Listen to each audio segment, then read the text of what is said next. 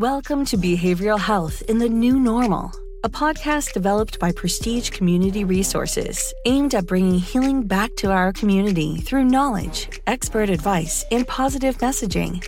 The show is a joint venture between the Department of Behavioral Health and Prestige Community Resources, funded by SAMHSA in response to the challenges currently impacting our communities. Hosted by Paul Wells Sr., who uses over 30 years of extensive clinical social work experience to conduct insightful interviews with experts and professionals on a wide range of topics that impact the Washington, D.C. community.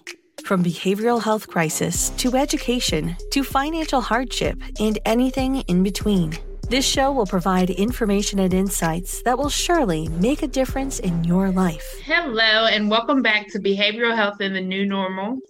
I am here with Luaney Kunka. Luaney, can you tell us a little bit about yourself and your background? All right. I am a clinical social worker by trade. Currently, I am a clinical manager at Prestige Healthcare Resources in the District of Columbia. I went to Howard University for grad school. I also went to the University of KwaZulu-Natal for grad school as well. Mental health for me is a very personal matter. I'm also a consumer, so I'm not just a mental health professional. I'm also a consumer. I am about 15 years in recovery, and it has been an interesting journey. And I know that having access to mental health resources, psychiatrists, therapists, case managers, having access to all that has made a great impact on my quality of life. And it is my sincere hope and mission as a mental health professional to make sure that those of us who are affected by mental illness, like myself, have access to that so that they are also able to pursue their dreams, aspirations, and live fulfilling, powerful, enriching lives. Okay. And you said that you are a consumer of services in your journey. Can you give us a little, if what you're comfortable with sharing, can you give us a little bit more about your journey and your experience with mental health? Sure. I started having symptoms probably when I was about 27 or 28.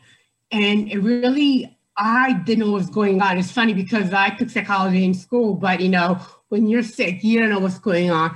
And I started having symptoms and nobody knew what was going on. And, it was a progression. At first, I could still manage. I could still hold the job and I could still function. But eventually, at some point, it really, really got bad. And I could not perform. People were saying, we can't hear you speak.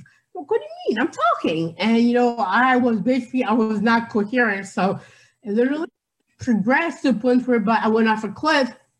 And my employer back then thought that I was on drugs, and they offered to give me up. I said, no, I'm not on drugs. So I lost my job and I was terminated because I was mentally ill, but everyone said that I was on drugs and didn't want the help. And then after that, I was sick for a while, and it took my people a while to figure what was wrong. My immediate family was not around me. They had already left South Africa. And so some of my friends picked up, but of course I was in denial. I didn't think anything was wrong. And, I had a lot of connections, support from my family, even though they were far away. My dad would call his friends and they would come in, yeah, come on over. You can start on Monday. The offer letter will be ready for you. All you got to do is sign it. And I would show up. I was paranoid. I thought everyone were out to get me. I thought my own family was out to get me, and this went on for a while. And then my landlord where I was staying, we connected on some level. And, he was a pastor and he helped me out. And shortly thereafter, I was diagnosed. And after I was diagnosed, night and day, the medication that I took worked for me like a charm, no side effects. I've been on it for 15 years and it's still medication I take. Normally with psychotropic medications, you got to take other medication to counteract the side effects like the tremors or the involuntary almost body movements, and I don't have any of that. So that was the first time that I had a psychiatric evaluation when I was diagnosed. And then I was okay for about 5 years or 3 years, I think. And my doctor took me off of medication because he thought he had misdiagnosed me with paranoid schizophrenia. I thought, well, maybe it was something else because you're responding to medication and you're functioning right. And he took me off the medication, and that's when the real crazy started. And I'm not sensitive to the word crazy. I don't think it is a personal slight when that word is used around me. So that's when the real crazy started. I did okay with that, my medication, for about 10 months. But by the 10 months, it was lights out. I packed my bags. I left my parents. By the time I was in the U.S., I left my parents because they were allowed to get me. I left school. I packed my bags, got on a one-way ticket. I went to South Africa, and I withdrew all the money that I had. And I didn't have much. As a student, didn't have much, but I withdrew all of it. I was walking around with cash on me about worth of rent in South African rand, not dollar. And I was walking with it on me, not realizing that's dangerous. So when I got there, I went back to my landlord, the one who helped me out the first time that I was diagnosed, and he let me stay for about a couple of days. And told me, you know what, I need the money, and I have a tenant who's ready to move in, so you're gonna have to leave. And I just could not connect the dots. That's how seriously ill I was. I couldn't get the dots. So how did you said you were that seriously ill, and so how did everything get back on track for you? Like, everything got back on track. I ended up being homeless, and while being homeless I think I was homeless for about a week or 2 weeks. I can't recall because I didn't have a calendar on me or anything like that. Literally living on the streets. And one day I was about to walk up and down the highway, and people started calling the police. There's somebody walking up and down the highway, and the police officer obviously had been trained in mental health. He took one look at me that I was having a nervous breakdown. He took me to a hospital where I was FT12, and I stayed there. The medication they gave me isn't one I normally take, so it took a while for it to get came for about 3 months. I didn't know where I was or who I was or what I was doing. But once it kicked in, I texted my sister using one of the other residents' cell phone. She called me.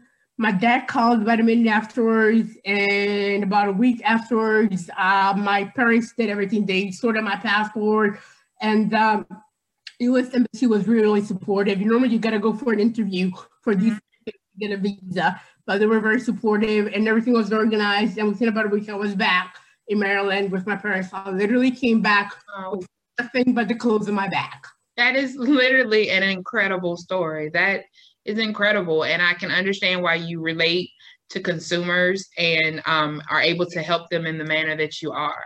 So that is an incredible story, and you should be so proud of yourself. I guess a question that I would have, just knowing all of that, you now work as a mental health provider. And that's and that can be stressful at times. And you're also a consumer of services. So how have you been taking care of yourself in the pandemic? Because the pandemic is a stressor all on its own. So for me, I do a lot of things, but if I had to just narrow it to 3, I have to say my faith, my people, and exercise. That's my recovery plan. So when I say, when I say exercise, I should rephrase that science, so my faith, science, and last but not least, my people. So, Jesus is my, I know some people say that's not scientific, but and also science. By science, I'm referring to my medication, exercise, sleeping 6 to 8 hours, not doing drugs, no alcohol, and for my people having that support system, they know, they keep an eye on me. My dad has a key to my apartment. He randomly comes in to make sure I'm taking my medication. I take it, but he does that. He will do that. He'll randomly pop by, and he knows where I keep it. He'll look in there, and I have it in a tray, for every single day of the week, and he looks at it. So a support system is critical for anybody experiencing mental illness. Without it, it is tough sledding. So basically, we all know that mental health is very important, especially for frontline workers. So how would you, because we want to teach people how to practice positive or good self-care. So what would be some tips that you would give individuals to kind of do that? Say I don't know anything about self-care. I don't know any of the terms, any of the terminology. What are some tips you would give individuals to kind of just take care of themselves? Because we often forget, as frontline workers, we often forget to take care of ourselves in the process. I agree with that. And I think the first thing is carving out time for yourself. Just like you would if you made an appointment with your doctor for a physical or your OBGYN, you wouldn't miss it. So you make an appointment with yourself, whether you're a morning person, a night person, or somewhere between. So you make an appointment with yourself, whereby, whether it's for 10 or 15 minutes or an hour, however long it is you have on your calendar that you cannot miss. And you let your people know that this is my time. No phone calls, no nothing, I'm doing me. And self-care means different things to different people. Some people may not experience exercise or working out as self-care. So once you figure out what self-care is to you, what is that makes you feel relaxed? What is that makes you feel your best? What is it when you do you feel, yes, this is living? So whatever that is, carve time out, make time for it. For me, it's definitely exercise. For me, it's meditating, spending time, reading scriptures, praying. For me, it's spending time with my family. Obviously, it's different with COVID. We have to do things socially distant and virtual, but bring time for yourself and figure out for yourself what is it that makes you feel relaxed and makes you feel happy, makes you feel like, yes, I'm taking care of myself. It could be reading a book, it could be hiking, it could be journaling, whatever it is. It's different things to different people. Mm-hmm. So, and I guess a follow-up question would be to those of who are frontline workers, their support system. What are some just suggestions that you would give to our support system to kind of just help frontline workers make it through the pandemic and feel supported through the pandemic? For the family and the people, I would say just being there. Just because somebody gets up in the morning every single day and goes to what is essentially a war zone, except it's just dead bodies and sick people all around, doesn't mean that he or she's okay. Check in. Like, how are you doing? And actually listen. Let him or her vent. If he or she needs a shoulder to cry on, it might have to be virtual or socially distant shoulder to cry on, or her, have that shoulder to cry on. Just listening and being there and also caring for them. If you have somebody in your family who, is a frontline worker, might mean, cooking for him or her. It might mean watching his or her kids, it might mean, saying, listen, I know you got 20 million things, let me help you out with cleaning your place, or I'm going to pay somebody to come and clean your place for you. Whatever that is, and find out what do they need, ask them. I know you're stressed. I know you're under a lot. What can I do to help you lessen the load? What can I do to make you feel less stressed? And do that. Okay. That makes a lot of sense. I think as people, sometimes we want to offer support to people, but we don't necessarily know how to do that or know what kind of support they need. So for you to just say, yeah, just be there for them, I think that's a helpful tip that we can all use. So in the pandemic, I guess, just what are some things that have been that you found helpful? If we break down a day, what does a day look like for you? And what are some things that you found helpful to kind of make it through? Because a lot of the things that we used to do, we can't physically go to therapy, but we can do telehealth, yes, but we can't physically go to therapy. We can't because one of my stress relievers is I shop, so I can't really go to the stores like I used to anymore. So what would a day look like for you? And so it depends. If it's Monday through Friday, the days are the same, whether it's Monday through Sunday, but Monday through Friday, I work, so my day starts a little bit earlier than usual. Whereas on Saturday and Sunday, my day starts around 6 or 7. Usually by 6, I'm up.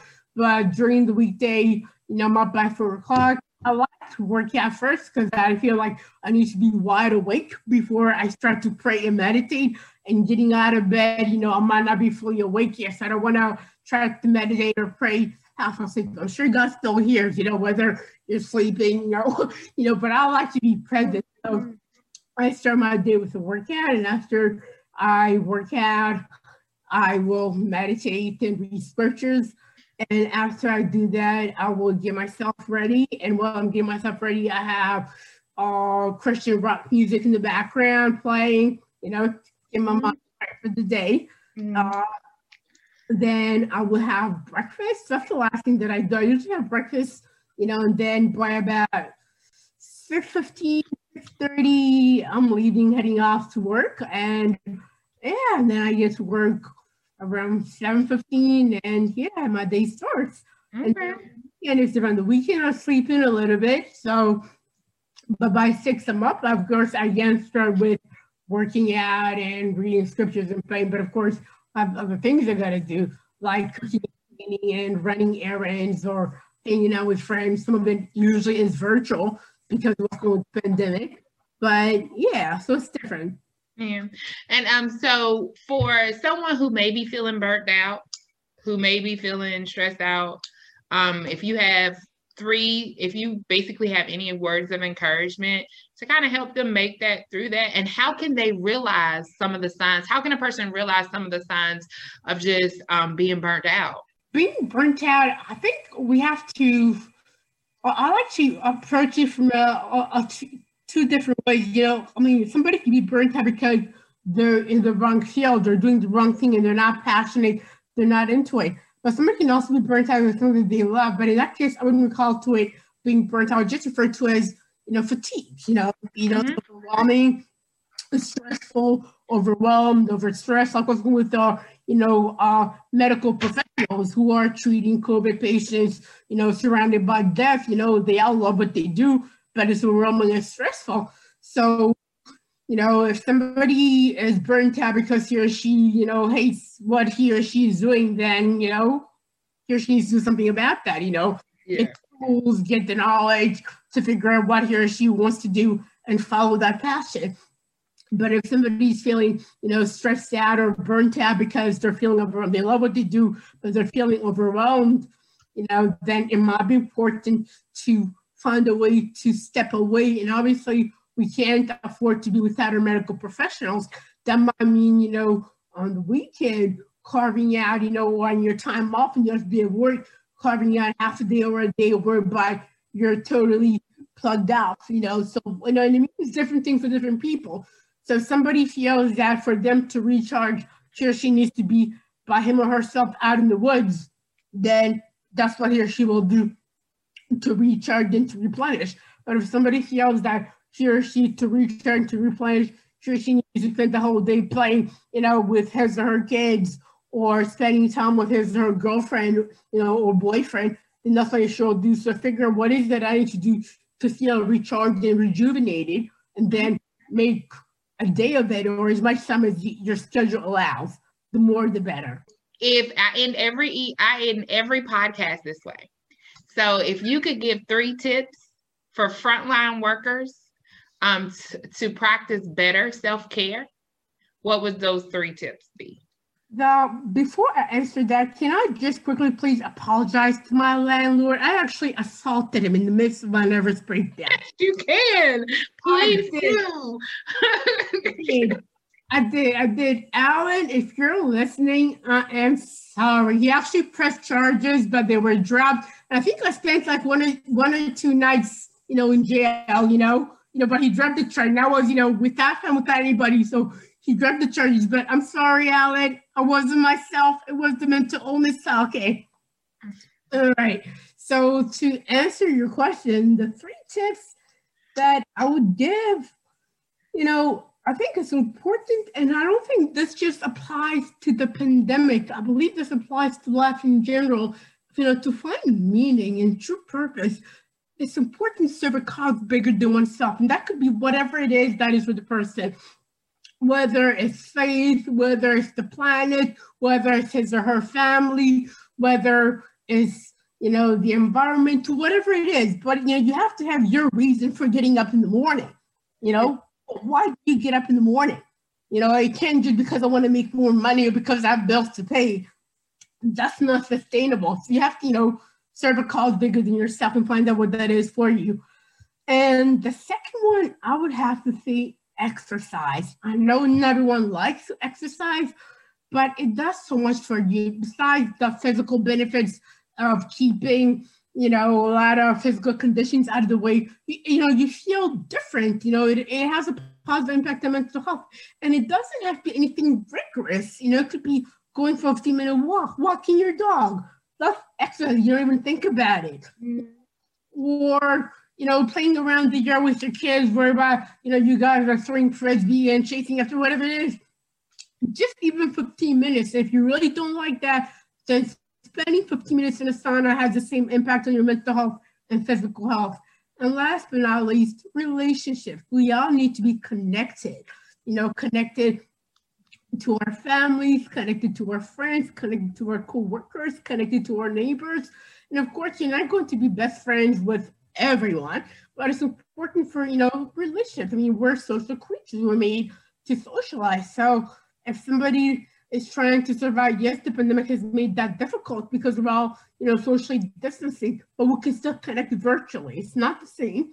It's not a substitute for face-to-face interaction, but it's better than nothing. Whether it's a phone call, a video chat, whatever it is, we all need to be connected to one another. Mm-hmm. Right. So, Luaney, I want to thank you for coming in today and talking to me. I think you gave some very helpful hints for frontline, or helpful tips for frontline workers. And thank you for taking your time to share your experience and your knowledge with us today. Thank you, today. It was my pleasure. All right. And we'll see everyone later. Thank you. Bye. Bye-bye.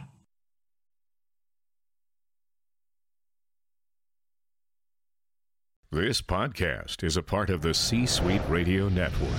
For more top business podcasts, visit c-suiteradio.com.